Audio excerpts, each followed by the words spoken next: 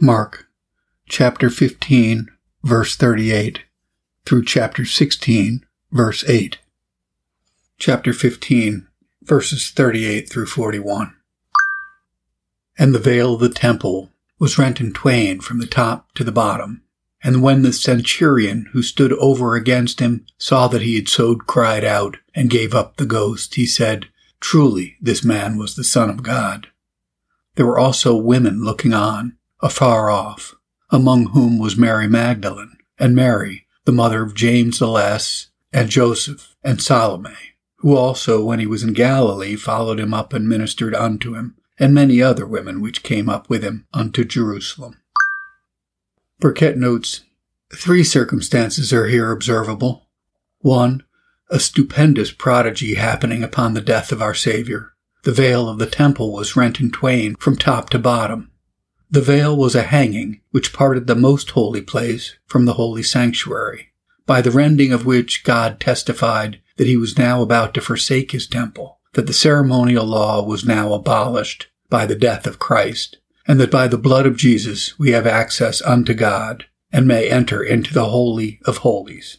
See note on Matthew 17:51.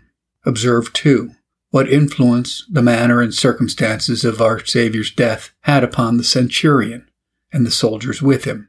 They cry out, "Verily, this was the Son of God," where observe that the heathen soldiers are sooner convinced of the divinity of our Savior than the unbelieving Jewish doctors.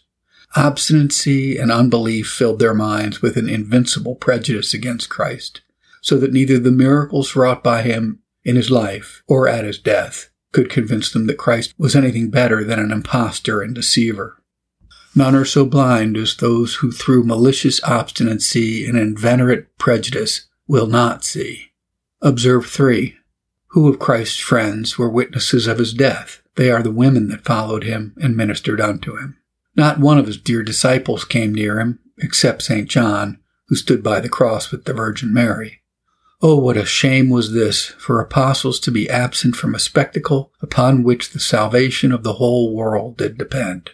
And what an honor it was to the female sex in general, and to these holy women in particular, that they had the courage to follow Christ to his cross, when all his disciples forsook him and fled.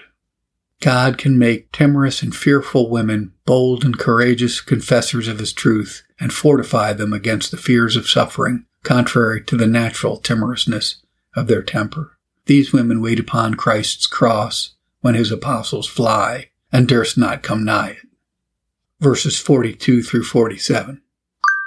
And now, when the even was come, because it was the preparation, that is, the day before the Sabbath, Joseph of Arimathea, an honorable counselor, which also waited for the kingdom of God, came and went in boldly unto Pilate, and craved the body of Jesus. And Pilate marveled if he were already dead. And calling unto him the centurion, he asked him whether he had been any while dead. And when he knew it of the centurion, he gave the body to Joseph. And he brought down fine linen, and took him down, and wrapped him in the linen, and laid him in a sepulchre, which was hewn out of a rock, and rolled a stone unto the door of the sepulchre. And Mary Magdalene, and Mary the mother of Joseph, beheld where he was laid. Burkitt notes, the circumstances of our Lord's funeral and honorable interment in the grave are here recorded by the evangelist. Such a funeral as never was since graves were first digged. Observe 1. Our Lord's body must be begged before it could be buried, the dead bodies of malefactors being in the power and at the disposal of the judge. Pilate grants it, and accordingly the dead body is taken down, wrapped in fine linen, and prepared for the sepulchre. Observe 3. The person that bestows this honorable burial upon our Savior, Joseph of Arimathea, a disciple, no doubt, though he did not make a public and open profession, a worthy, though a close disciple. Grace doth not always make a public and open show where it is. As there is much secret riches in the bowels of the earth, which no eye ever saw, so there is much grace in the hearts of some Christians that the eye of the world takes little notice of. Some gracious persons cannot put forward and discover themselves in discourse as others, and yet such weak Christians as the world counts them perhaps shall stand their ground when stronger run away. We read of none of the apostles at Christ's funeral. Fear had chased them away. But Joseph of Arimathea appears boldly. If God strengthens the weak and leaves the strong to the prevalency of their own fears, the weak shall be as David and the strong as Tow. Observe 3.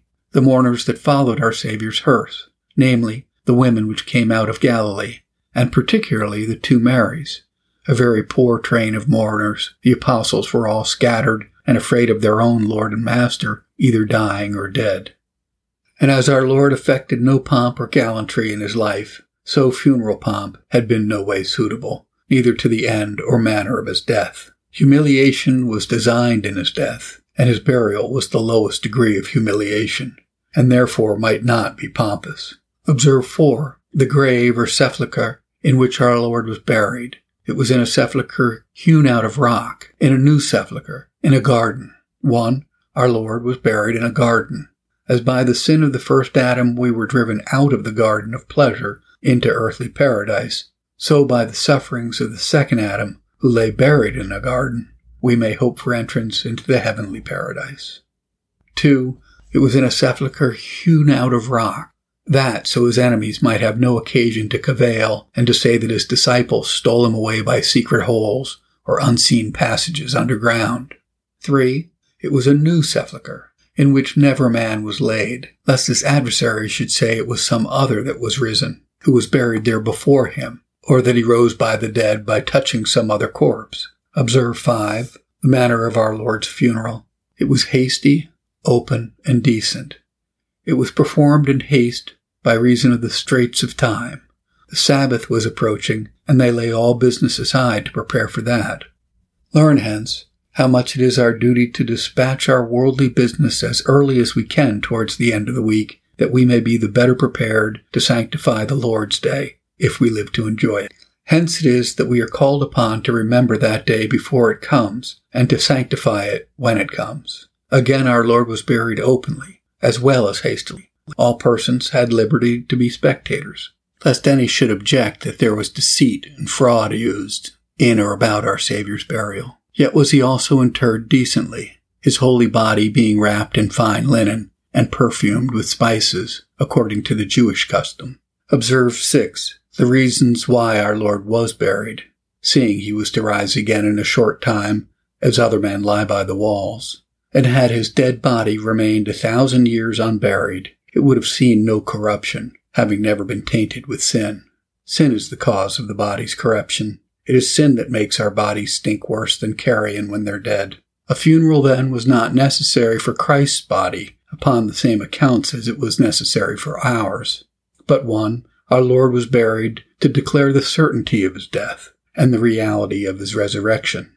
And for this reason did God's providence order it, that he should be embalmed, to cut off all pretensions. For in this kind of embalming, his mouth, his ears, and his nostrils were filled with odors and spices, so that there could be no latent principle of life in him. His being thus buried, then, did demonstrate him to be certainly dead. 2.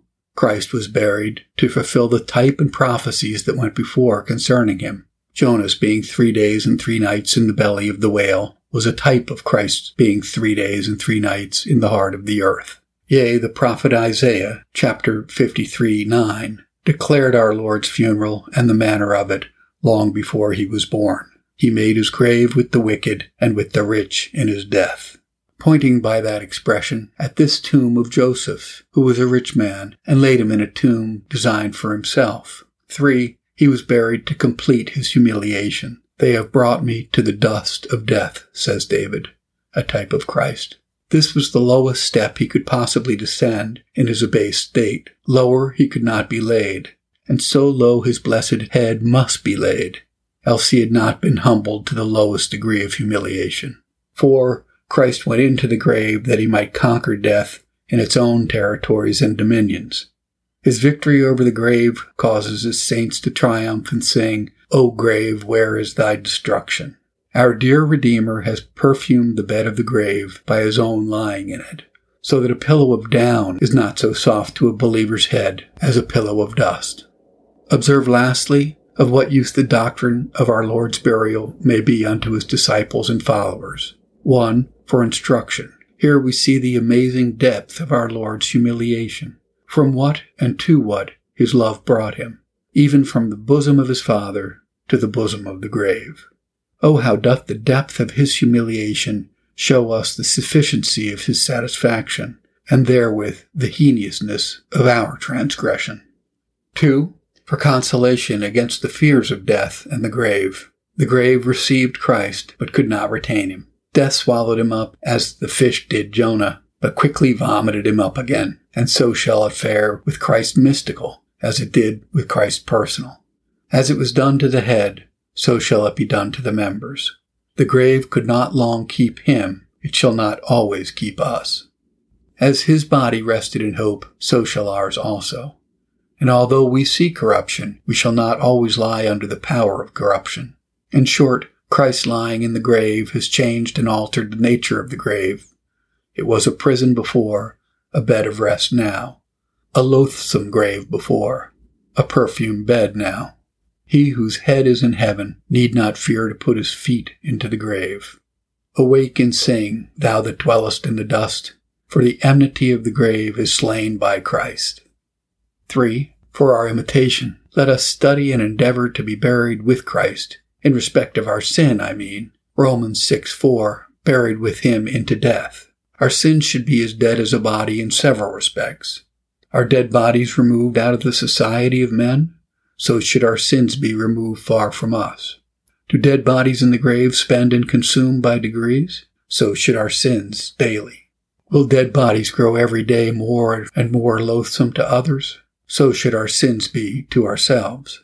Do dead bodies wax out of memory and are quite forgotten? So should our sins also. In respect of any delight that we take in remembering of them, we should always remember our sins to our humiliation, but never to think or speak of them with the least delight or satisfaction, for this in God's account is a new commission of them, and lays us under an aggravated guilt and condemnation. Chapter 16. Burkitt notes, this last chapter of St. Mark's Gospel contains the history of our Savior's resurrection, and gives us an account of what he did upon earth between the time of his triumphant resurrection and his glorious ascension. Verses 1 and 2.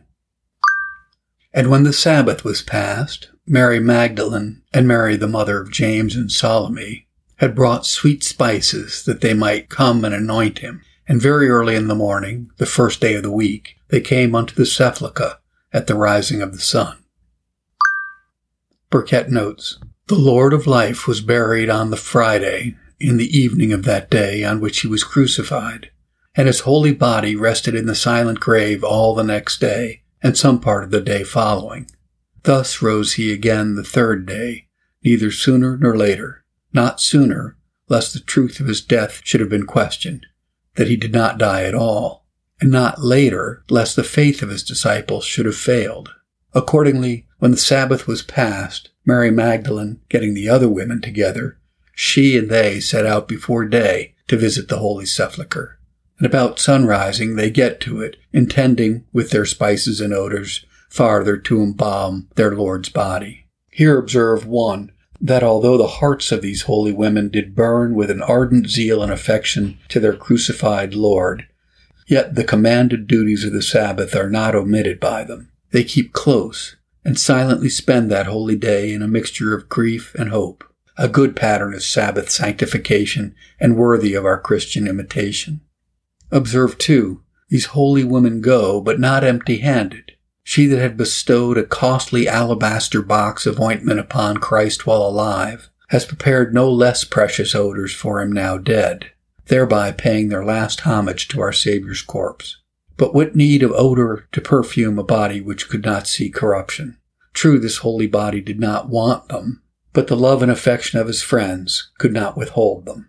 Observe 3, how great a tribute of respect and honor is due and payable to the memory of these holy women, for their great magnanimity and courage. They followed Christ when his cowardly disciples left him.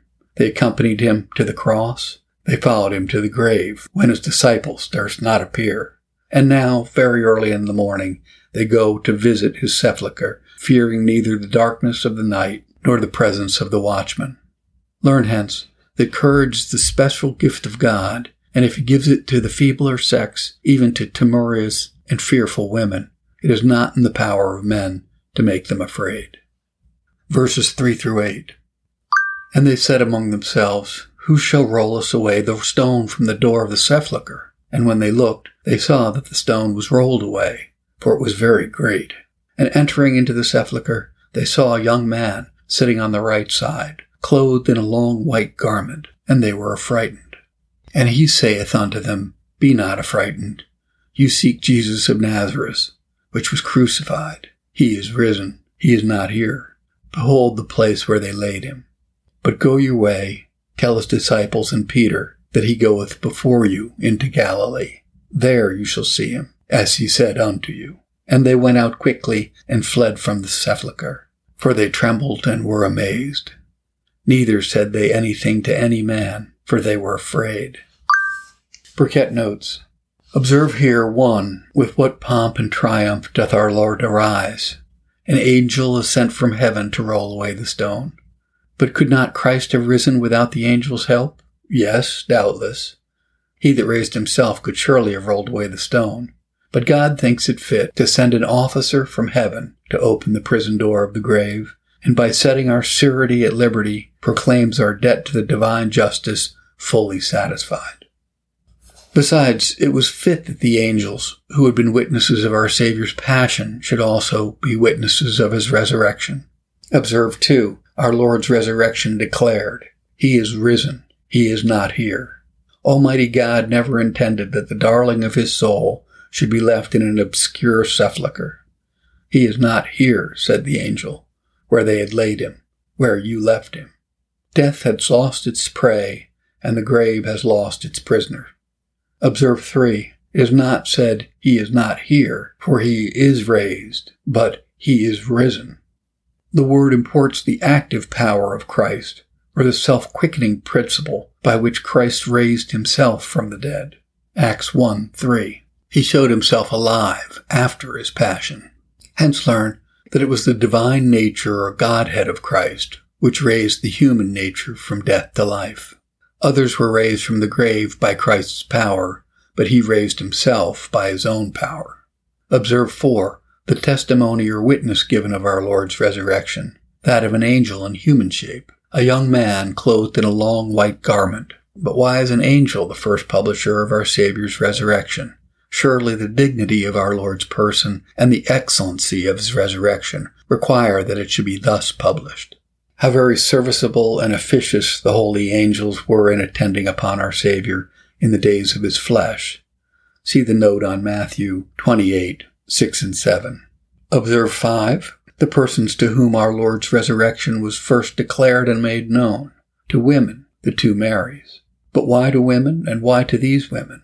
Why to women? Because God will make choice of weak means for producing great effects, knowing that the weakness of the instrument redounds to the greater honor of the agent. In the whole dispensation of the gospel, God intermixes divine power with human weakness. Thus, the conception of Christ was by the power of the Holy Ghost, but his mother, a poor woman, a carpenter's spouse.